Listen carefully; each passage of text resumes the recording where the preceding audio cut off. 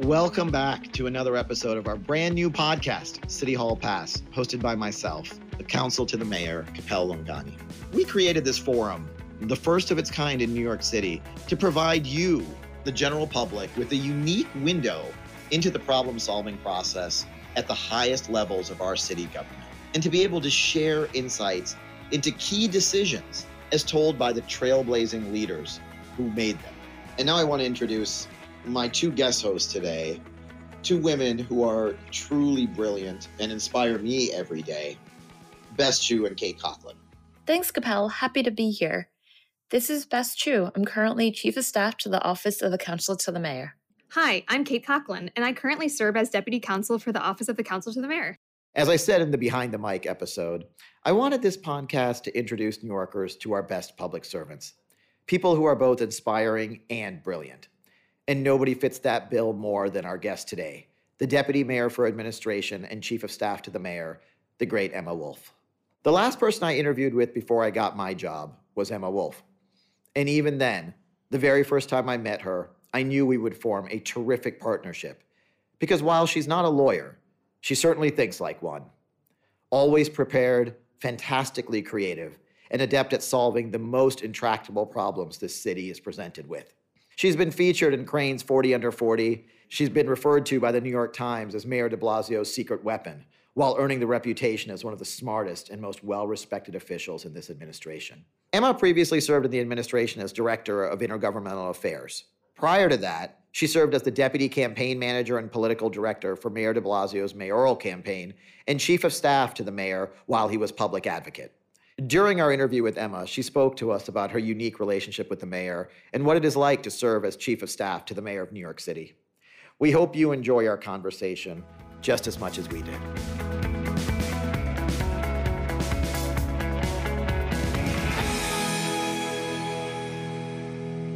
I now want to welcome a dear friend to City Hall Pass, the immensely talented Emma Wolf.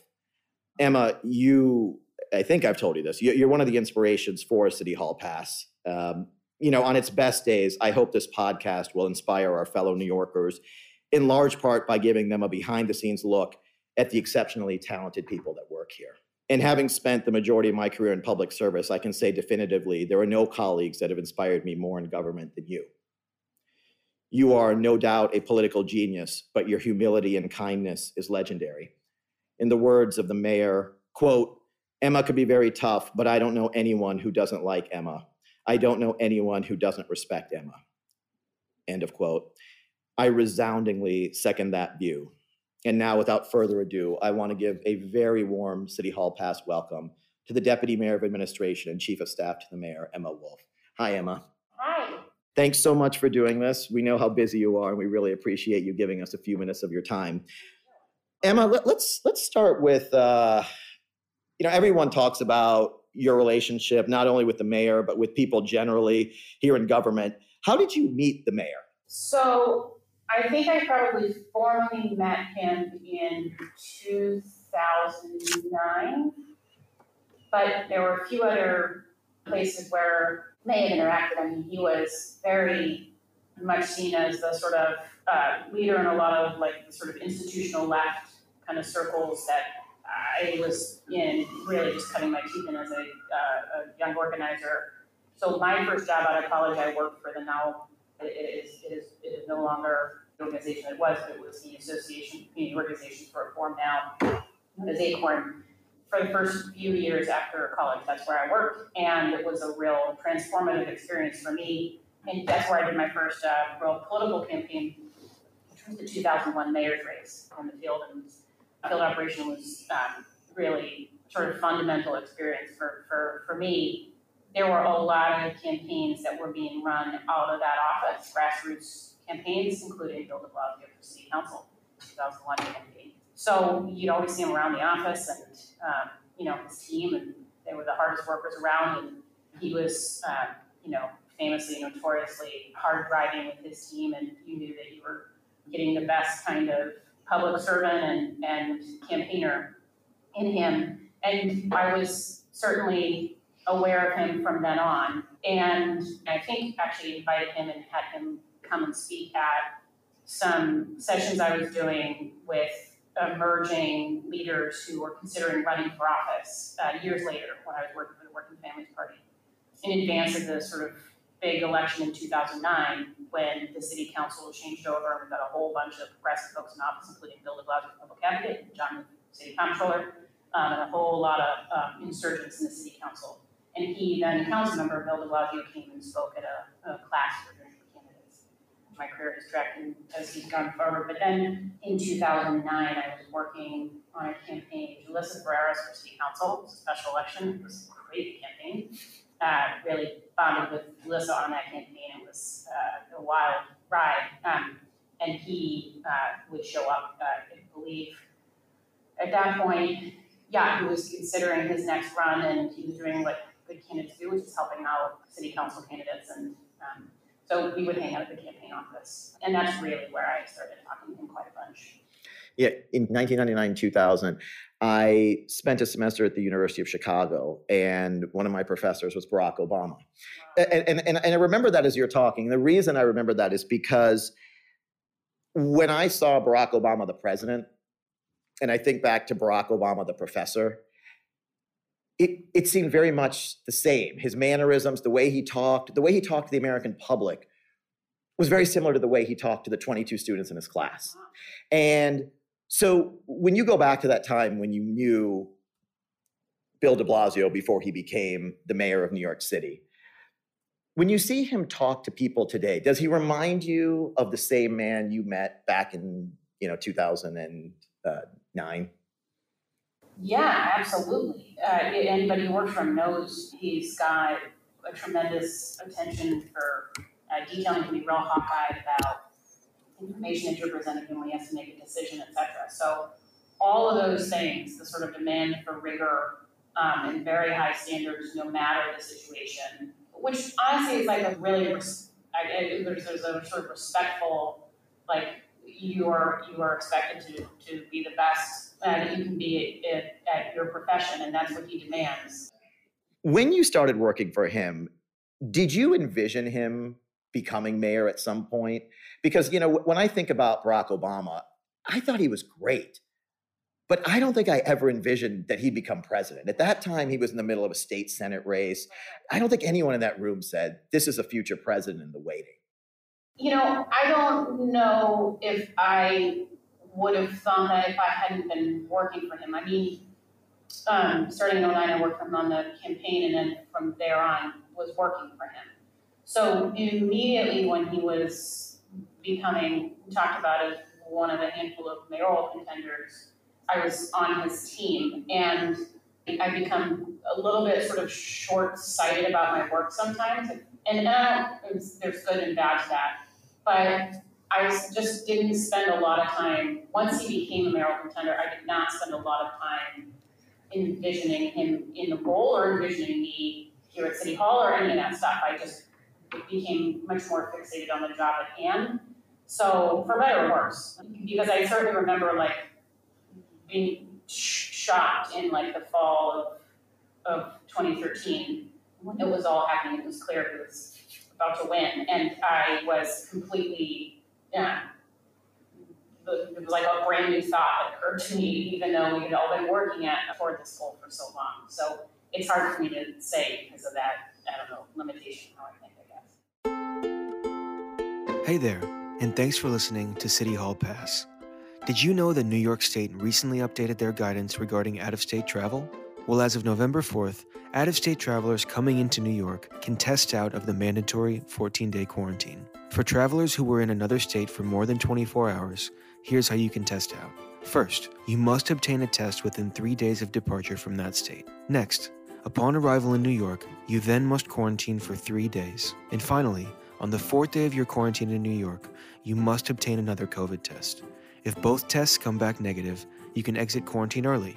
And remember, if you're coming into New York from Pennsylvania, New Jersey, Connecticut, Massachusetts, or Vermont, you do not need to quarantine.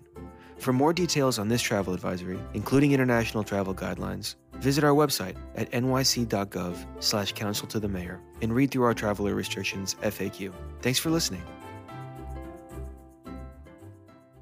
Emma, you're You're really excellent at management, and I see that every single day when we work together. There's no better manager around here than you. I think that has a lot to do with the relationships you have with people and the fact that you're so trustworthy. Do you think that's the key to your management style? So trustworthiness, I think, is very important, of course. And that's certainly something I've learned from a lot of the people who brought me up along the way. I feel like I've benefited a lot from dynamics with my mentors and managers over the years, where I felt like they were demanding of me, but there was also a safe space for me to be able to, especially when I was younger and probably ventilating a lot more than I should have with them, looking back on it. But they allowed for a safe space to do that, which I think was good and healthy. Look, I think it's balance. I think it's also more about, you identify the right people for the right roles, put them, you get the right group of folks in there in the right seats on the bus, and then you let them thrive. And I have found here people who I think are best at management. And then in politics, sometimes you get folks who actually just continuously throughout their careers just seem to feel competitive with their own staff and colleagues. I think that is a real limitation.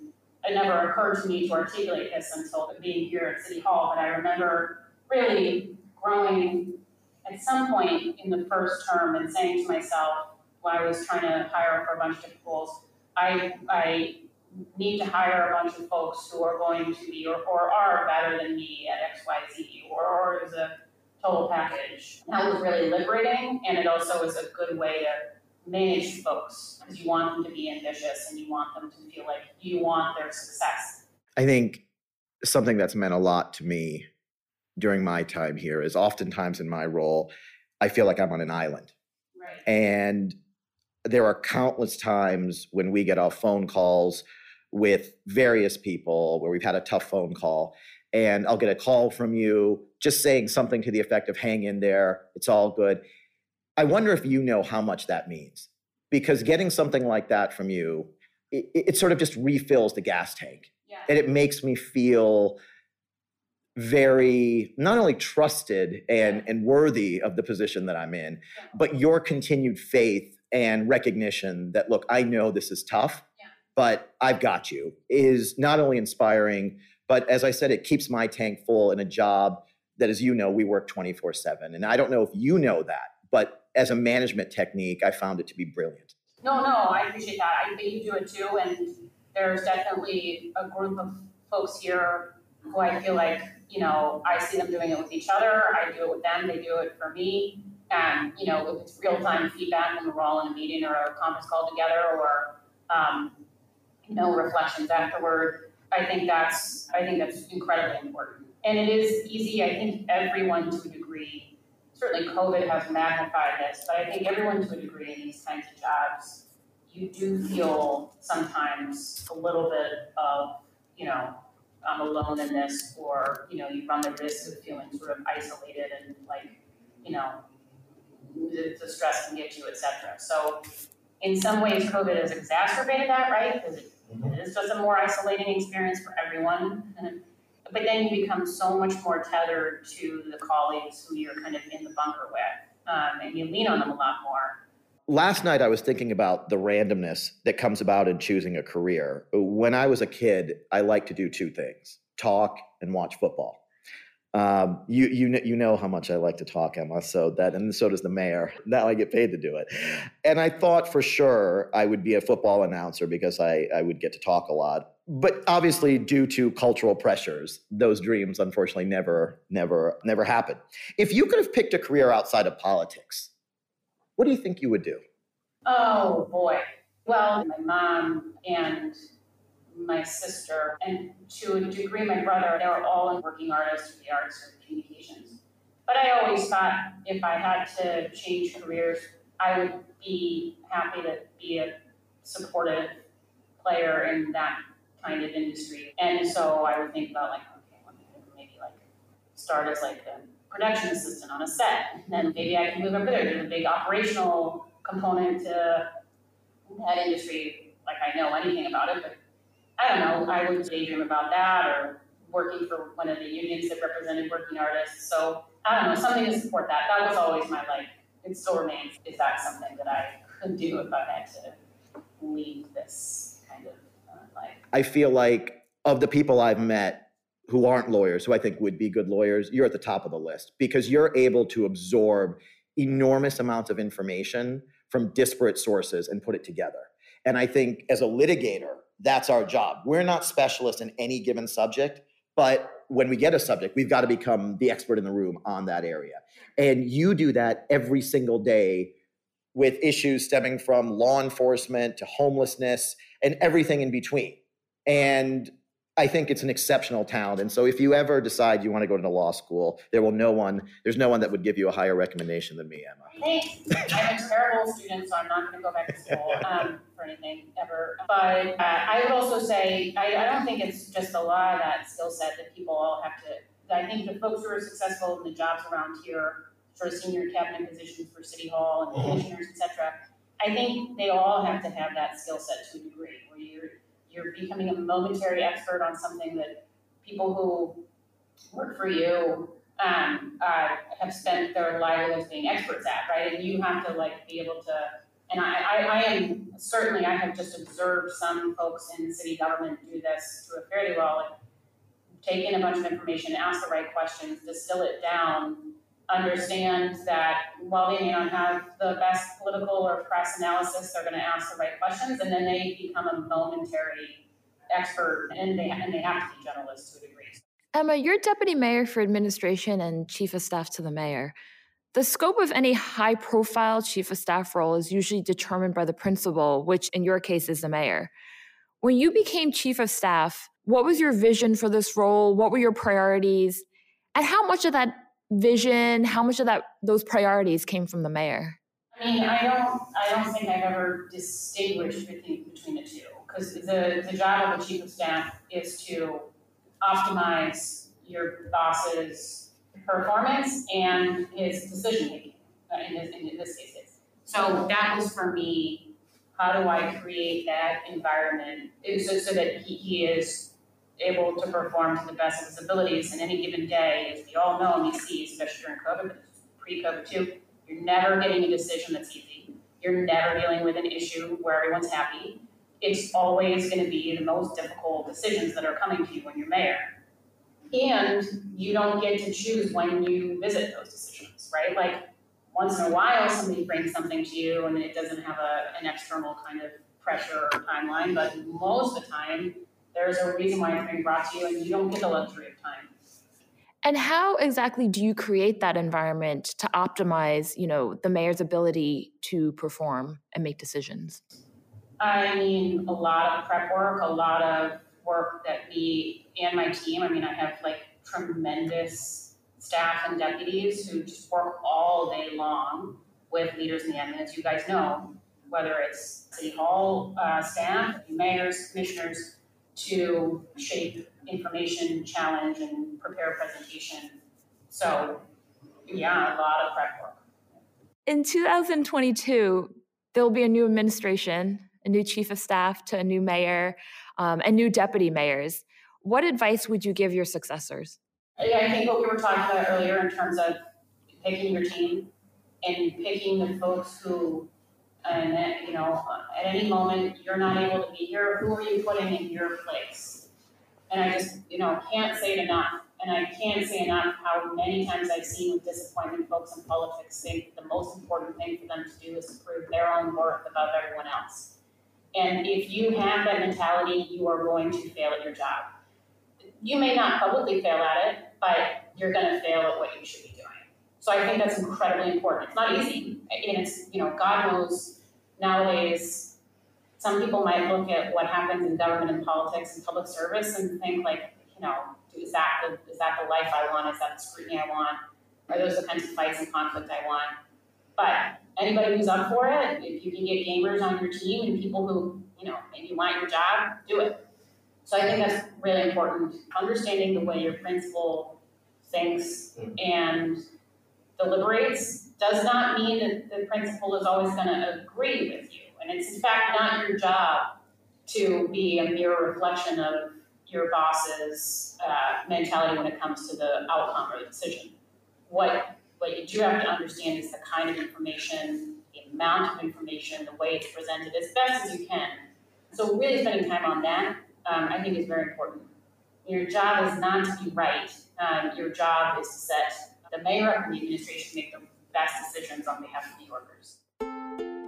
Did you know that every 2 seconds, someone needs blood? New York City currently has an alarming shortage of blood donations. Donating is fast, easy, and a great way to support your fellow New Yorkers. To donate, visit a New York Blood Center location near you. Call 1-800-933-2566 or go to nybc.org and make a difference today. Thanks for listening.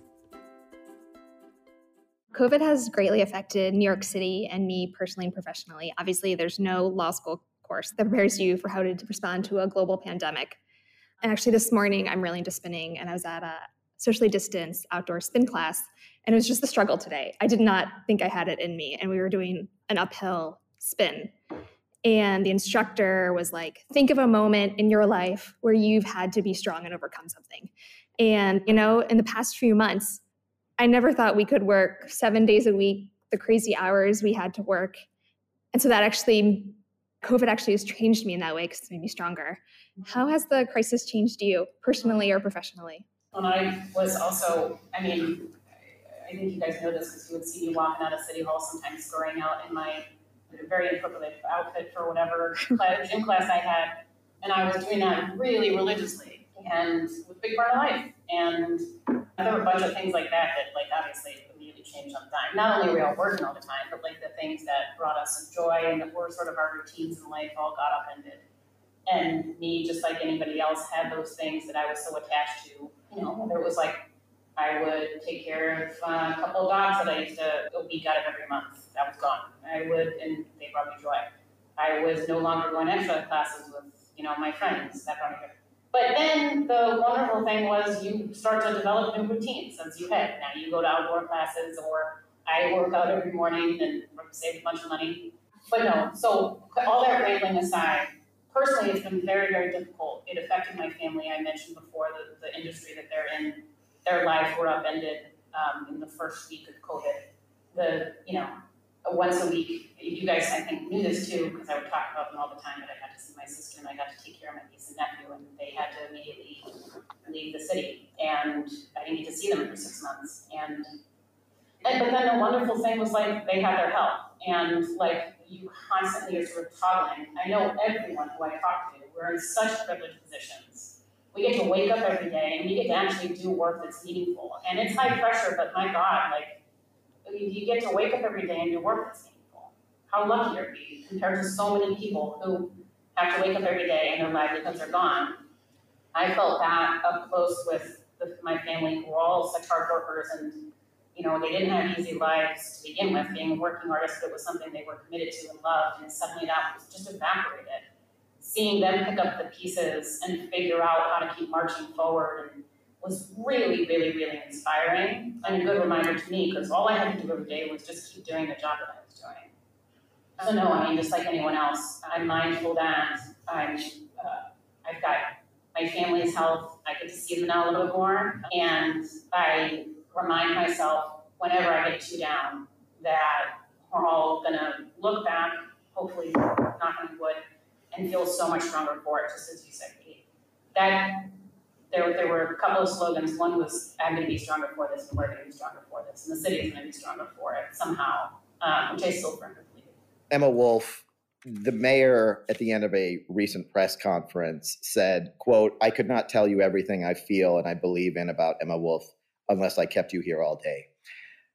I agree 100%. No matter how long I stay here, no matter how much I opine about how terrific you are, I couldn't fit it all in. So I just want to say it's a privilege to work with you every day. I think on behalf of all our colleagues and the people of New York, we're really lucky to have you here. And the work that you put in every day on behalf of New Yorkers, all 9 million of them, the stories that you just told, I hope that give people a sense of how much this job means to you and how much you carry each and every one of our fellow New Yorkers in your heart and your job every single day. And so without further ado, thank you so much, Emma, for joining us. Well, we love you, and I just want to say thank you so much. Thank you. And that's why we do this podcast, to get the best possible public servants in New York City to open up about who they are and what they do. We really hope you enjoyed this conversation with Emma Wolf as much as we did. I thank Emma for her candor and insight. I hope you found it fascinating to learn about her unique relationship with the mayor and her outlook on leadership and management. And I hope you'll join me next week for another episode of City Hall Pass. Thanks for listening. Have a great week. This podcast is brought to you by the Office of the Counsel to the Mayor of New York City, with support from the Mayor's Office of Media and Entertainment. Special thanks to our executive producer, Stathi, and a big thank you to Karen, Roland, Jenna, and Andrew from the Mayor's Office of Media and Entertainment. We couldn't do this without you.